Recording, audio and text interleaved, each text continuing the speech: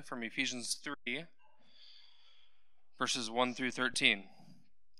For this reason I, Paul, a prisoner of Christ Jesus, on behalf of you Gentiles, assuming that you have heard of the stewardship of God's grace that was given to me for you, how the mystery was made known to me by revelation, as I have written briefly. When you read this, you can perceive my insight into the mystery of Christ, which was not made known to the sons of men in other generations, as it has now been revealed to his holy apostles and prophets by the Spirit. This mystery is that the Gentiles are fellow heirs, members of the same body, and partakers of the promise in Christ Jesus through the gospel.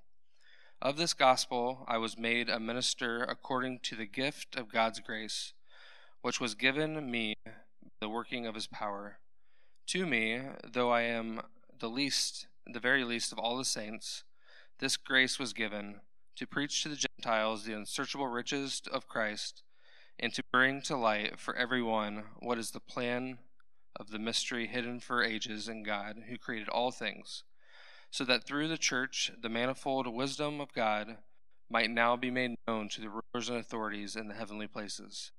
This was according to the eternal purpose that he has realized in Christ Jesus our Lord, in whom we have boldness and access with confidence through our faith in him. So I ask you not to lose heart over what I am suffering for you, which is your glory. This is the word of God.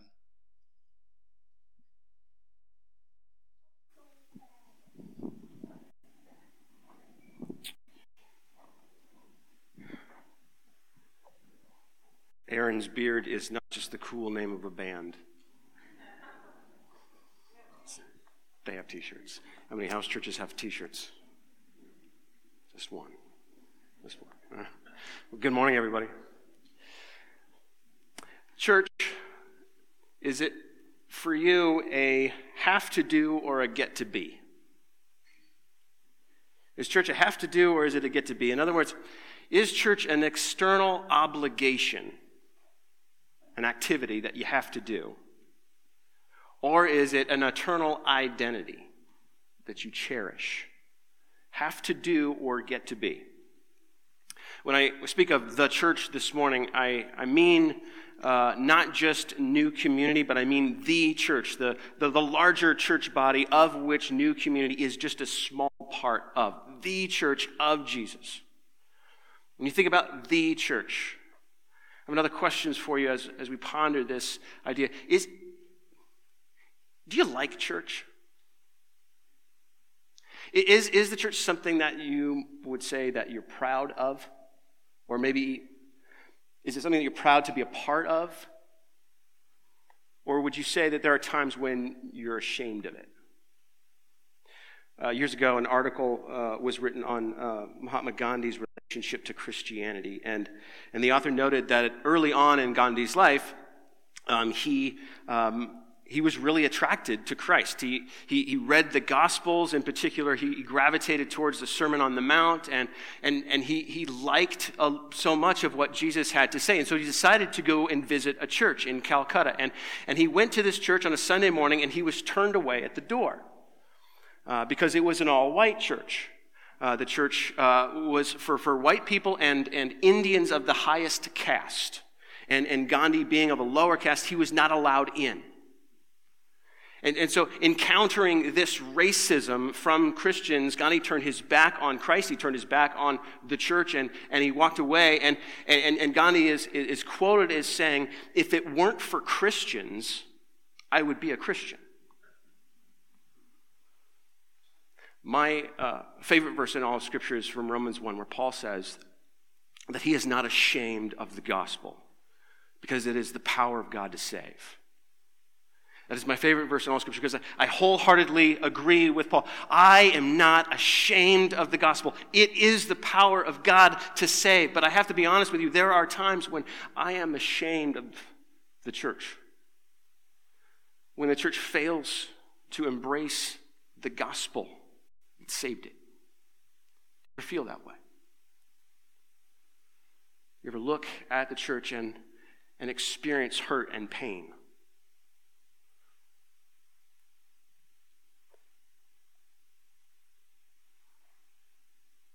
The church is a mess. But the thing about messes is that the worst messes make the best restoration stories.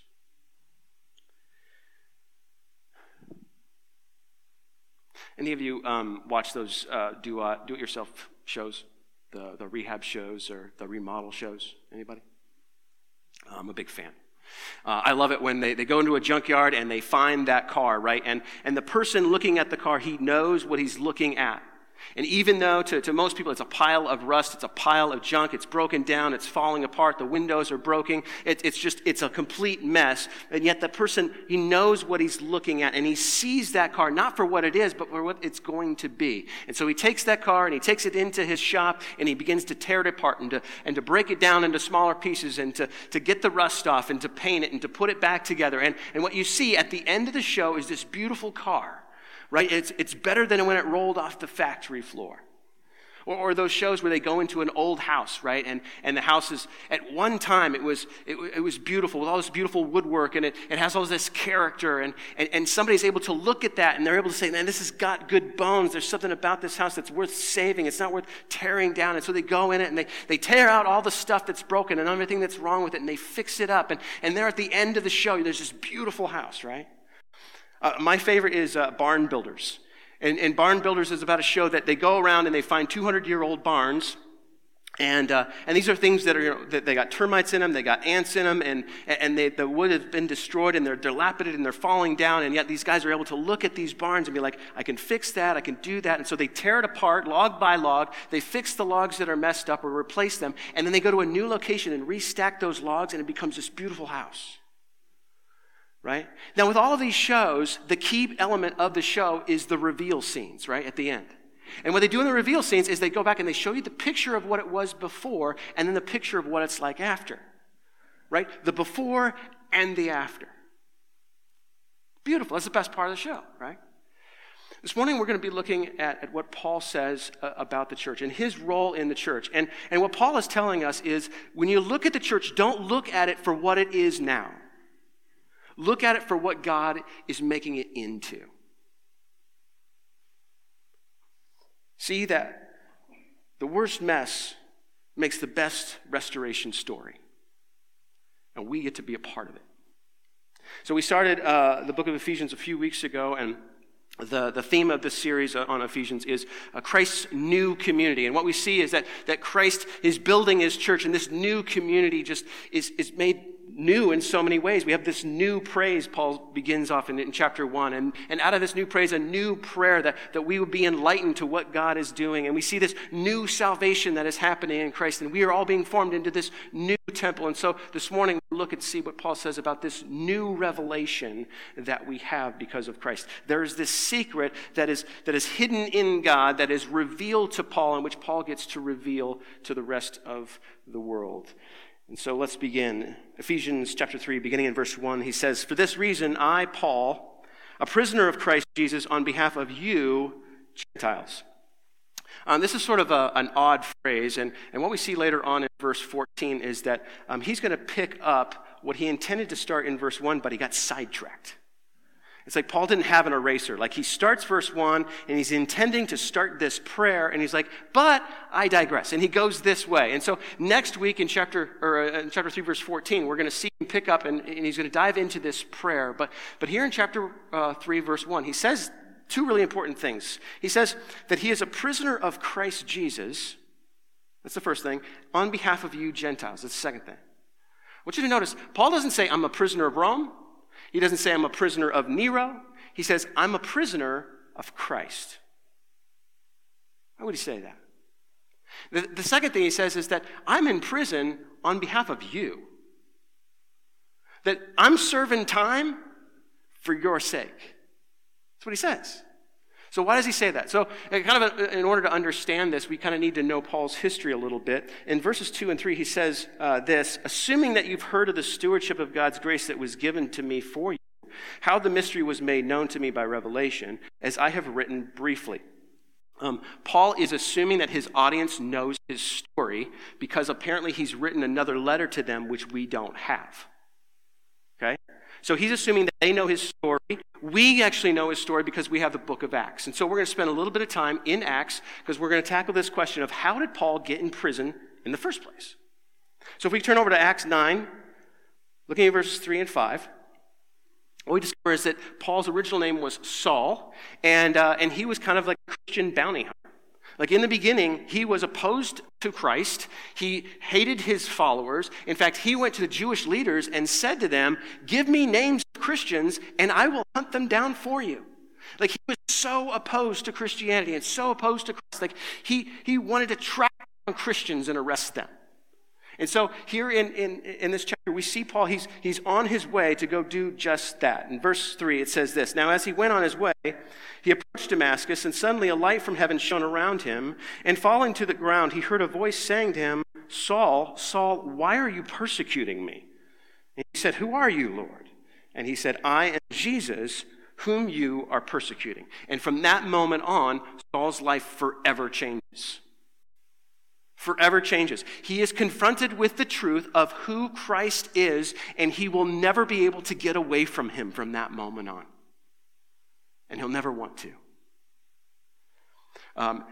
He is blinded in that encounter, and so he has to be led by the hand on to Damascus, where he's staying. And Jesus actually speaks to another guy named Ananias, and he sends Ananias to Paul to lay hands on him, to heal him, and also for him to receive the Holy Spirit.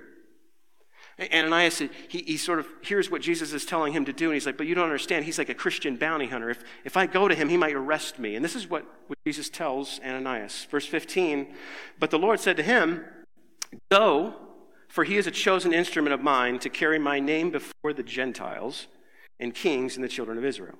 For I will show him how much he must suffer for the sake of my name.'" Any of you, when you began a relationship with Jesus, were told right off the bat that it would mean you're suffering? He must suffer. Paul, from the very beginning of his relationship with Christ, knows that his life will be about suffering with Jesus.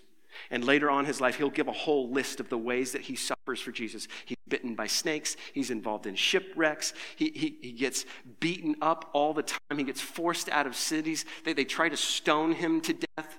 Like, he suffers. And currently, when he's writing this letter, he is suffering.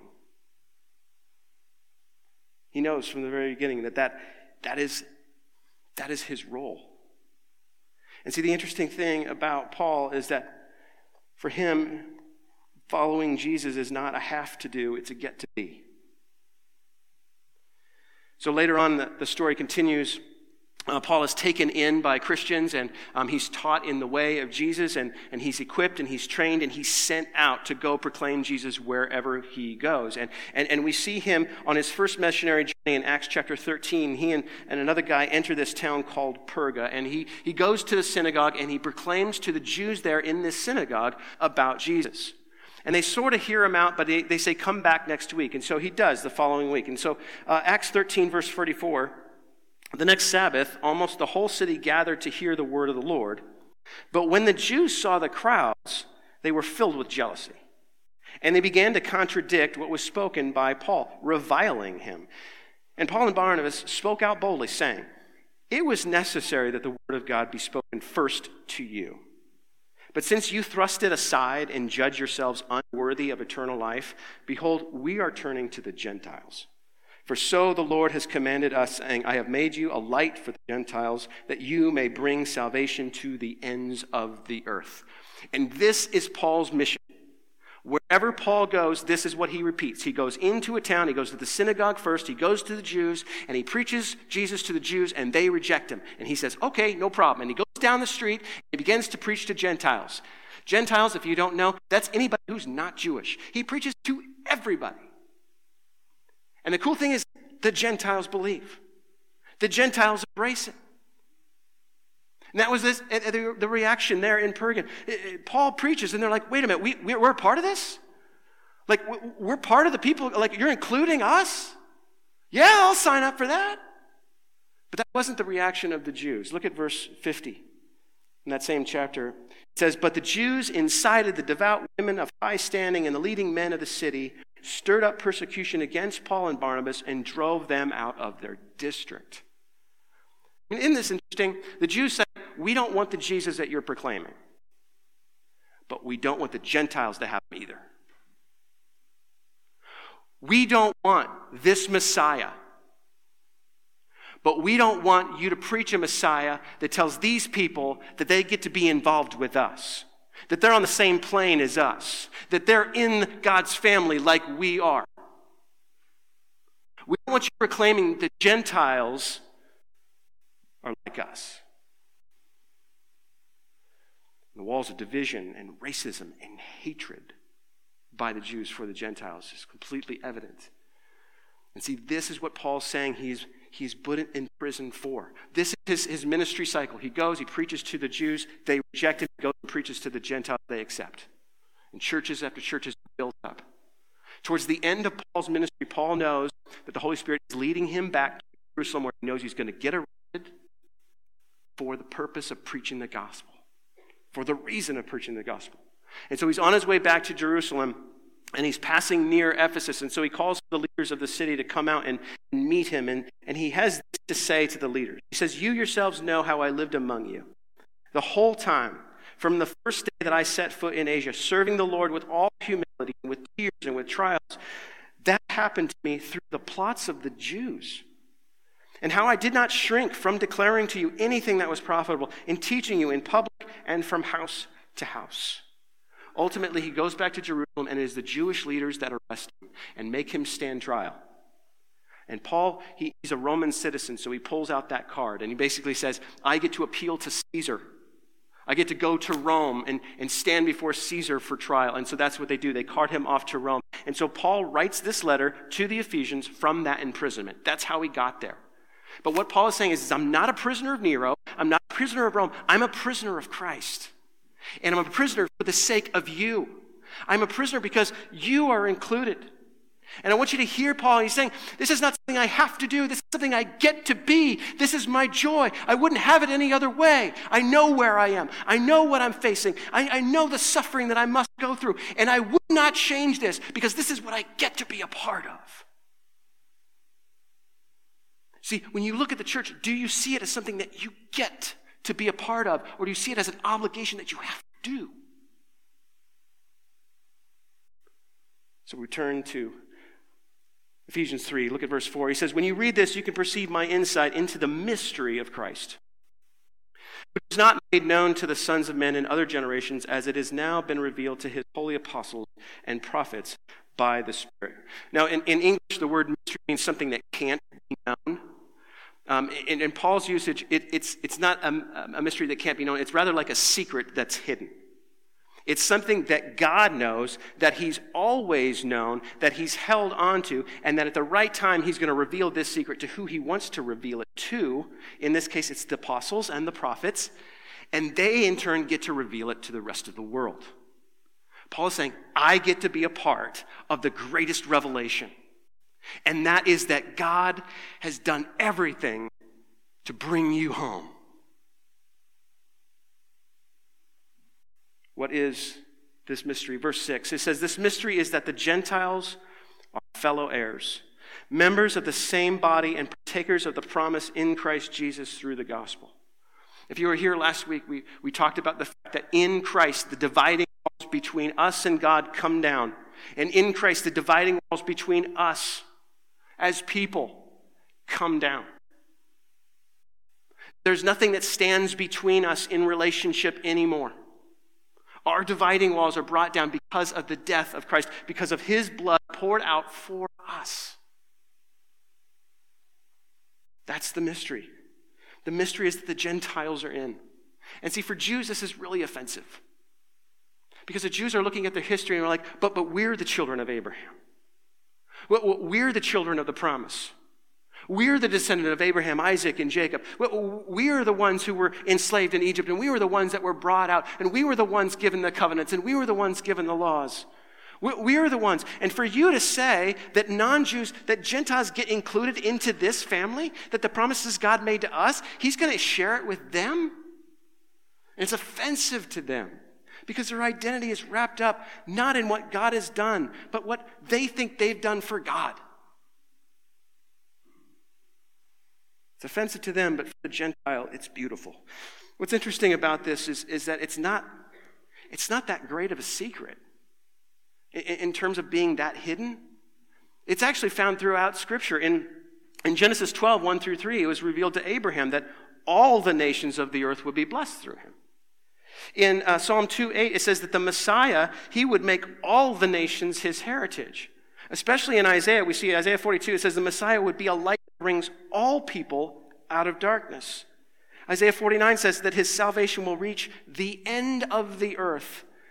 But really clearly, Isaiah 2 through 4, it says this, "It shall come to pass in the latter days that the mountain of the house of the Lord shall be established as the highest of the mountains, and shall be lifted up above the hills, and all the nations shall flow to it. And many people shall come and say, 'Come, let us go up to the mountain of the Lord, to the house of the God of Jacob, that he may teach us his ways, and that we may walk in his paths.'" See, even the Old Testament proclaims that through these people, the Jews, the truth would come, the seed would come, the great Savior would come, and through him, the whole world would be blessed. And the whole world could find salvation. This is good news for everybody. You see, it's something that you get to be a part of. Paul looked at this. He didn't say that this was an obligation for him or something that he had to do. He was willingly a prisoner of Christ in prison on our behalf. It's something that he got to be. Look at verse 7. "Of this gospel I was made a minister according to the gift of God's grace, which was given me by the working of his power." This is a gift of grace that I get to be a part of this, that I get to reveal this truth. This is a gift of grace to me. He continues on to verse 8, "To me, though I'm the very least of all the saints, this grace was given, to preach to the Gentiles the unsearchable riches of Christ, and to bring to light for everyone what is the plan of the mystery hidden for ages in God, who created all things." God has been holding on to this secret since before the beginning. The secret of what he would do and how he would redeem it and how he would restore it. Like, God's been holding on to this secret, and now he's giving it to his apostles to share this secret. But I want you to see this one word. If you underline in your Bibles, underline this word unsearchable. When it says the unsearchable riches of Christ. Some of your translations might have a different word. It might come in yours unfathomable or inexorable or untraceable or inexhaustible, illimitable, inscrutable, incalculable, infinite. Here's what I want you to know about this word. It is only found in Paul's writings. And I don't mean only found in Paul's writings in Scripture. I mean when you find Greek books that go back to the 2nd century or the 1st century, you will not find this word anywhere. You know what that means?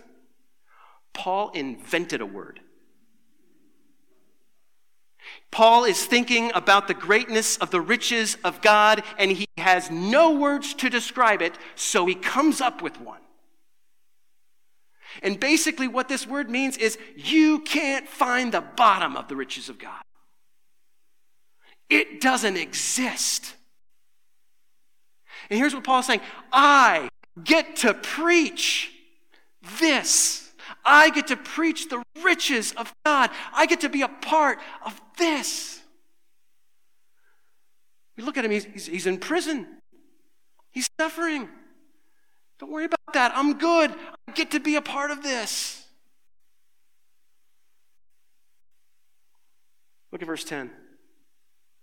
It gets even better. He says, "So that through the church, the manifold wisdom of God might now be made known to the rulers and authorities in the heavenly places." Paul in Ephesians clues us into the fact that there's a reality so much bigger than what we see around us. There is a reality so much greater than what we can comprehend. He's pointing to heavenly beings here. Some of them good, many of them bad. Some of them for God, many of them against God. He's talking about Satan. He's talking about demons. He's talking about angels. heavenly bodies. And here's what Paul is saying. He's saying this thing that Christ is forming, this church, this is like a sermon that God preaches to these heavenly beings. Now, to be clear here, these are heavenly beings that God himself created. They're not on par with God. They're not gods. They're created beings. But I want you to think about this, that in the beginning, God created these beings, and they were witnesses to his creation. They were witnesses to how he formed the universe and formed the earth. They were there when God made this earth and made this garden and put that tree in the middle of it and put these two human beings who were made to bear the image of God. They were watching this unfold. They were witness of it. And they're watching God, and what is he doing? He's taking dirt, and he's making dirt, and he's making it come alive. He's making them living beings, and they bear his image like they're supposed to reflect what God is like to all of creation. Like they've been given all this value and all this worth. They're just hunks of dirt. What is God doing? These are beings who are watching them in the garden. Beings who are watching them dance around this tree and decide to reach out and take fruit from this tree that God told them not to take. To disobey and disbelieve God. God, your creation's failing. It's rebelling against you. They're witnesses to this.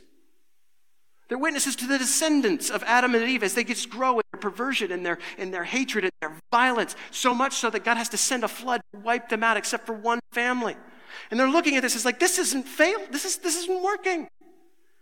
It's failing, it's broken. Look at what these people are doing. And eventually from this one family, there's another guy who comes and from him a whole nation of these people. And they're enslaved.